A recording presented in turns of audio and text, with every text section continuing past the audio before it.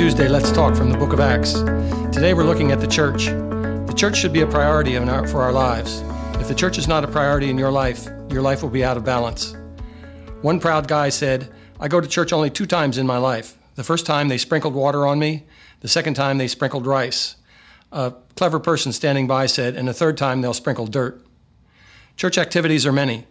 We have missions programs, preaching, Sunday school ministries, children's programs, youth programs, and much more. But what are the foundational activities that every church should be manifesting? Acts chapter 2 tells us what those activities are. Acts chapter 2 verse 42 says this: "They devoted themselves to the apostles' teaching, to fellowship, and the breaking of bread and prayer." 4 activities are mentioned here. They are, number 1, the apostles' teaching; 2, fellowship; 3, the breaking of bread; and 4, prayer. If you want to know what your church should be doing, this is a good place to start.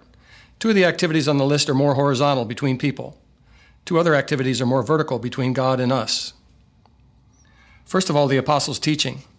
This is the first horizontal ministry in the study of the Bible. It is foundational to the growth of every Christian church that succeeds and has a good teaching ministry focusing on the Bible rather than the many good books that are available today. Teaching is also a mark of maturity in the church. A pastor's title is based on spiritual gifts, and it should be pastor-teacher. A successful church elder is said to be able to teach.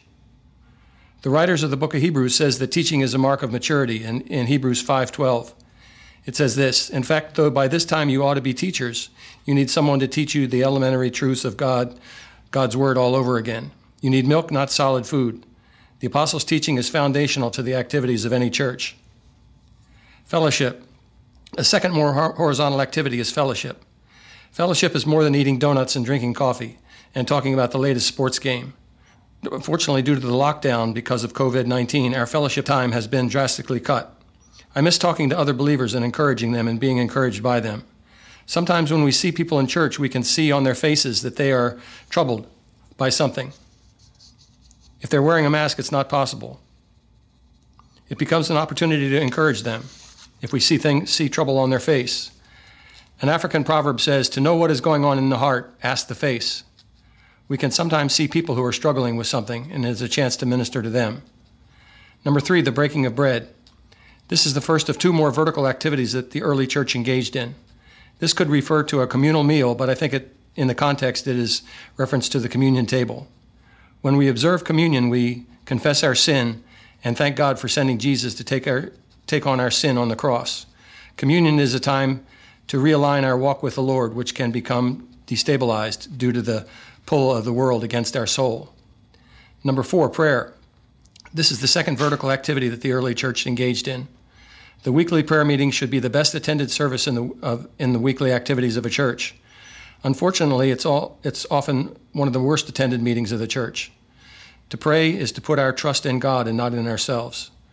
I wonder what the early church prayed about. I imagine it was for the spread of the gospel worldwide. Along with these 4 ministries, the early church lived sacrificially. Acts 2:43 says, "Everyone was filled with awe and the many wonders and signs performed by the apostles. All the believers were together and had everything in common. They sold property and possessions to give anyone who had need.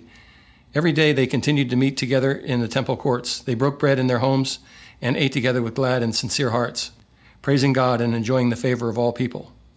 And the Lord added to their number daily those who were being saved." Here's a few sayings about the church. Number 1, it is easy to lose interest in the church if you've never made an investment in it.